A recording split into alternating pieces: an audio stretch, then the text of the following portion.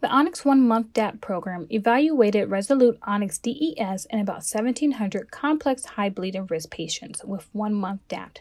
Visit Medtronic.com/Onyx1 program to see the data.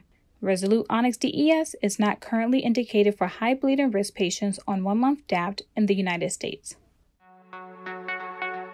You're listening to Heart Sounds, TCTMD's award-winning podcast hosted by Shelley Wood. Hello and welcome to the Heart Sounds podcast for February 2021. It's still a mix of snow and sleet in my part of the world, but there are some early signs of spring, and along with the warmer days, some faint hopes of getting out of lockdown and seeing family and friends. I know I'm not alone. We're all looking forward to getting back to some semblance of normal while also keeping a close eye on the pandemic. I think that's the approach people are taking with TCTMD as well. Users are definitely still interested in the big COVID-19 stories, and our daily dispatch continues to be popular. But we've also seen readership ticking back up on stories that have nothing to do with the pandemic. Here's a sample of some of the stories making waves on TCTMD this month, and some of the conversations the TCTMD journalists did to pull those together.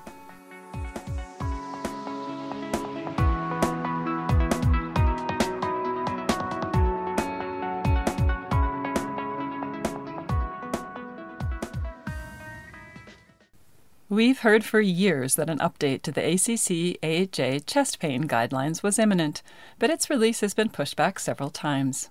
One of the contentious topics, I gather, is what role CT angiography should play in chest pain workup, given the entrenched role of stress testing in this population and the revenues that brings. It's been almost 5 years since the UK's National Institute for Health and Care Excellence, NICE, made CTA a first-line test. European guidelines in 2019 also threw support behind the modality. Only in the US has the decision continued to lag. All of that passed through my mind when a press release from the Society of Cardiovascular Computed Tomography crossed my desk earlier this month. In it, they announced that the Society had released an expert consensus document on the use of coronary CTA. In the course of writing this up for TCTMD, Yael Maxwell confirmed that the ACC/AHA document is now anticipated for May of this year, which would coincide with the 2021 ACC meeting. As an aside, that was also blockbuster news this month that the ACC, already pushed back to May, would now be a fully virtual meeting and not a hybrid, as hoped. But I digress. Here's part of Yael's conversation with the senior author of this new SCCT expert consensus document, Harvey Hecht, of the Icahn School of Medicine at Mount Sinai in New York. He highlighted some of what's new in this advice. Up until now, CTA has really been recommended in the setting of patients who do not have established coronary disease. And we have expanded it in this document to patients who do have established coronary disease, which is a big increase in the catchment of people who are eligible for CTA.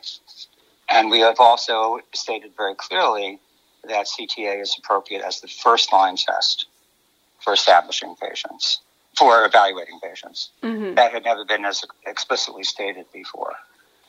Another major area which represents a novel application is when you consider that there are an extraordinary number of chest CTAs that are done to rule out aortic dissection and to rule out pulmonary embolus.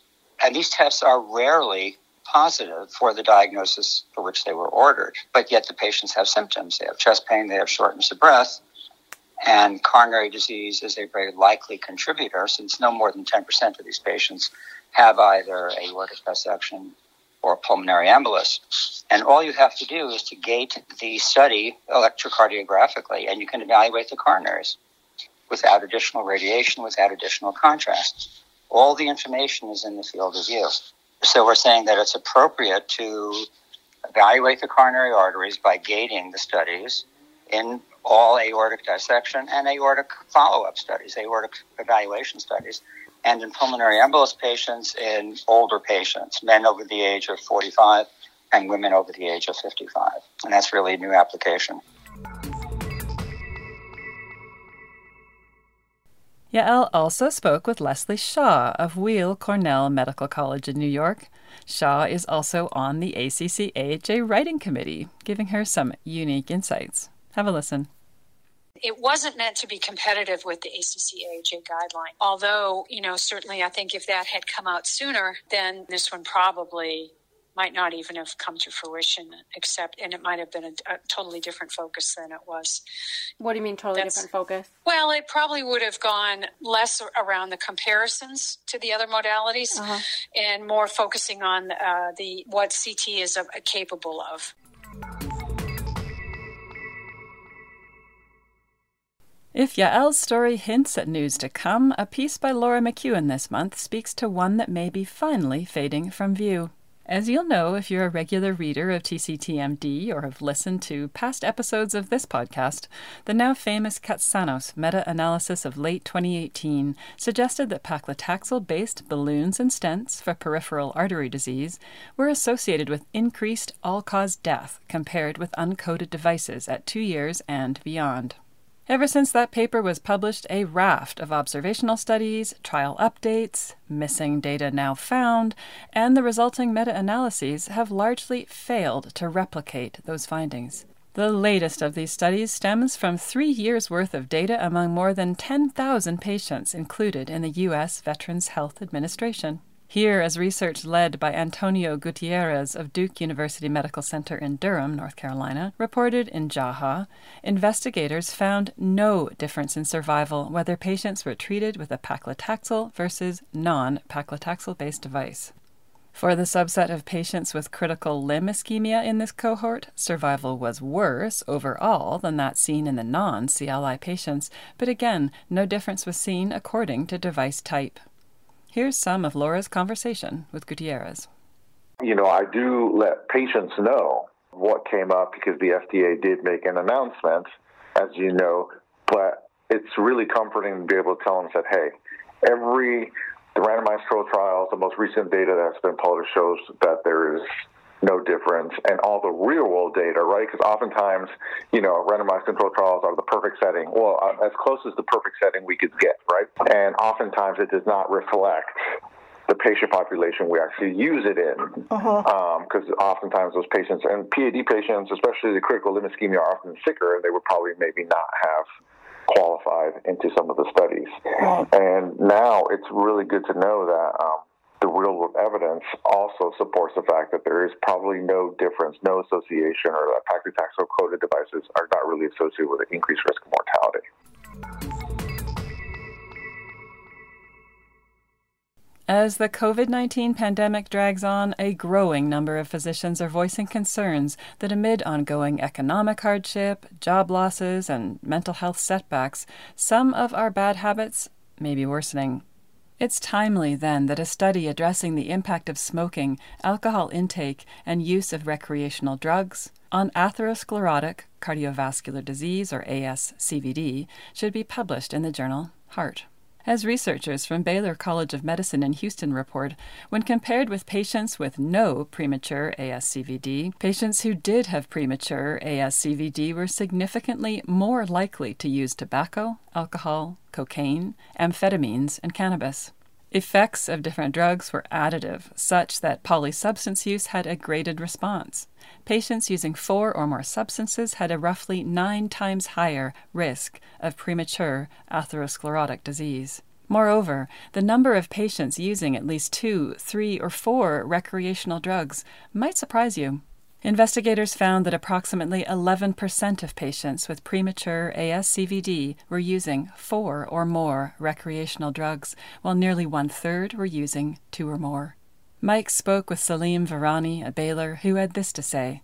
There's generally a correlation, right? And if you're smoking, you are more likely to be using alcohol, you're more likely to be using these illicit drugs. So what you will notice is that despite adjusting for alcohol and tobacco, the association for these illicit drugs stays there, which means that there is independent association with the illicit drugs, even when one adjusts for tobacco as well as alcohol. And the same holds true for tobacco and alcohol as well. So each one of these categories, there are 3 major categories, right? Tobacco, alcohol, and illicit drugs. And when we do the analysis for alcohol in fully adjusted, they are adjusted for tobacco and illicit drugs. When we look at illicit drugs, they're adjusted for tobacco and alcohol. But even when we adjust for these other substance categories, there is still a 2 to 3-fold risk, and that risk is, comparable to traditional risk factors we have, like hypertension, diabetes, and cholesterol. So it's pretty much like a traditional risk factor that we should use when it comes to tobacco, alcohol, and drug use, and we should routinely measure these when patients who have premature cardiovascular disease and are coming to the hospital, and as you know, though that's been a recommendation.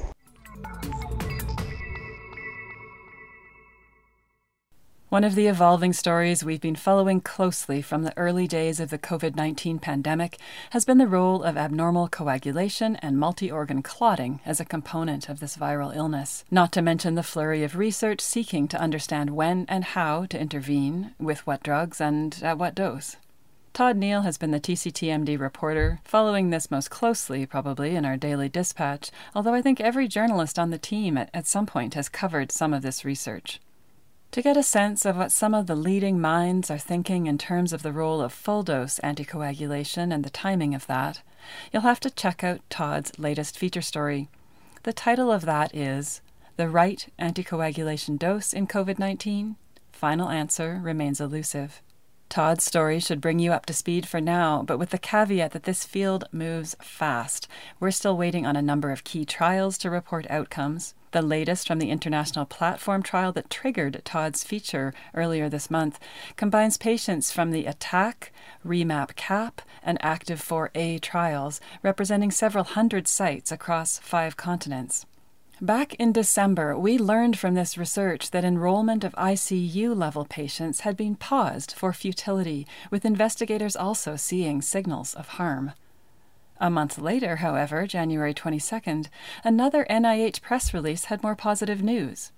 In patients who did not require ICU-level care when they entered the study, a therapeutic dose of anticoagulation decreased the need for organ support, regardless of D-dimer level, and there was a trend toward less mortality. A slide set with those results has been put up online, which you can find in Todd's story, but the full results as yet are unpublished. So what's driving these different findings? Todd put the question to Jeffrey Berger of NYU Langone Health, New York, who had this to say. I think it's really about timing. I think that patients who are in the severe state, it may just be too late, right? They already have so much, whether it's inflammation, immune dysfunction, maybe microthrombosis, that sort of the cat is out of the bag, that it's a little bit too late to just be able to use a high-dose blood thinner to help them. I think in patients who are not there yet, these data suggest that there is less requirement of ICU level of care. So I think this would suggest that we need to start using these types of therapies earlier. The Society for Thoracic Surgeons annual conference is the latest we've covered in the virtual meeting era, and it was one of the last we attended in person in 2020. This year, TCTMD's Caitlin Cox covered an analysis out of Duke University, led by Oliver Jawitz, explaining why outcomes among women undergoing CABG surgery are typically not as good as men's. In a dataset of more than 1 million people, the authors say their analysis confirms what has been seen in smaller studies, even after controlling for things like patient age and body size or surgeon-level factors like region and volumes. Caitlin spoke with Joanna Chikwe of Cedars-Sinai in Los Angeles, who was not involved in the analysis, but who summed up the findings and offered some theories as to why this might be the case, as well as some possible solutions. Have a listen. I think it's just a fantastic example of really high-quality research that's nailed a problem that's kind of been staring at us in the face for years, but we haven't taken the time to look at in depth. And the surprising thing is really the extent to which women are underserved by cardiac surgery right now. So there are 3 things that the researchers identified really clearly, and it's that the gold standard approach, we're simply not using it as much in women as we do in men. We don't use the main artery to do a coronary bypass.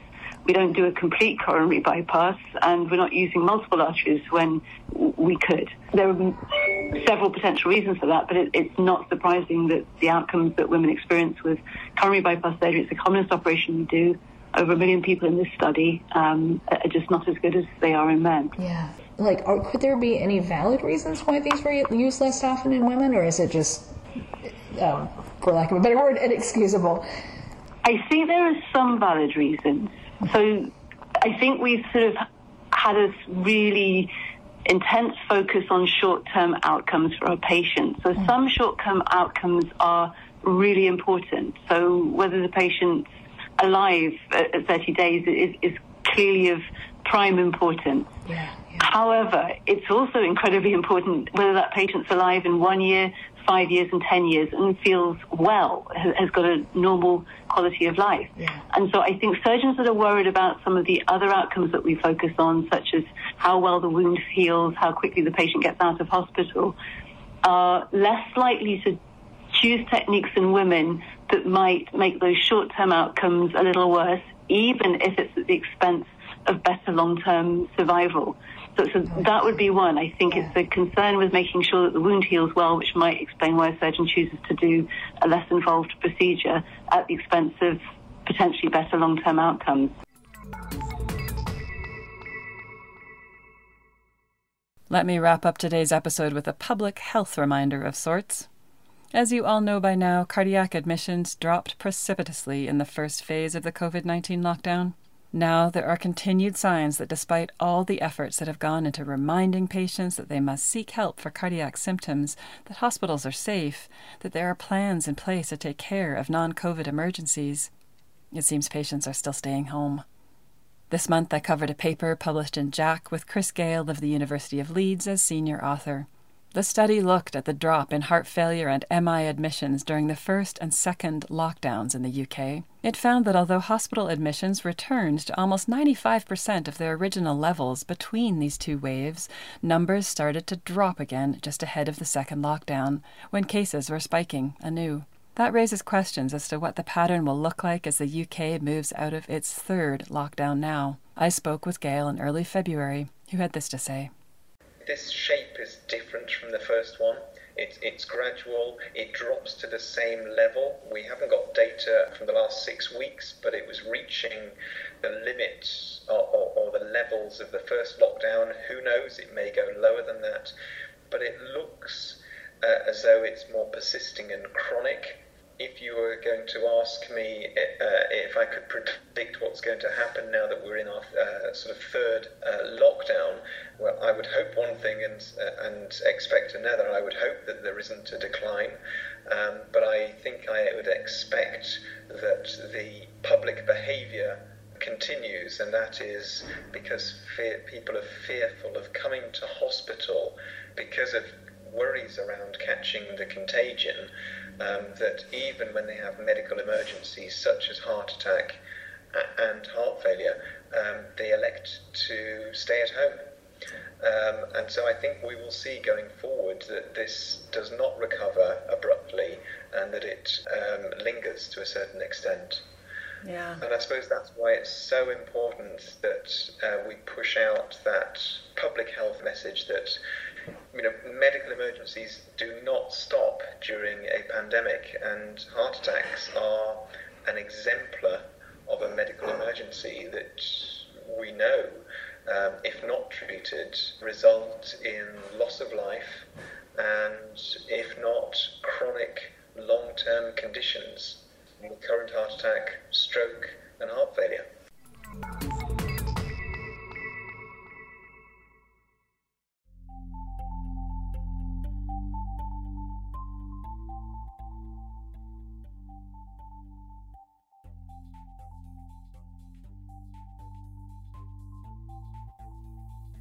That's it for the February edition of Heart Sounds. February is Heart Month, of course, so I hope you've all been able to keep your own hearts intact through all these hard times. The AHA's Go Red for Women campaign was also this past month. Our new senior clinical editor, Mamas, wrote his first over-the-wire blog for TCTMD, addressing the Go Red efforts and whether they are making a difference. I hope you'll check it out. As I continue to try to strike the right balance on TCTMD between COVID-19 updates as they pertain to the heart, as well as the advances in cardiology that are our typical bread and butter, please reach out and let me know how I'm doing. I'd also love it if you were to fill out TCTMD's annual survey so we can get a better idea of what's working for you and what's not. You can find a link to the survey in our weekly newsletters or at tctmd.com/user-survey-2021. Thanks for tuning into Heart Sounds. See you next month.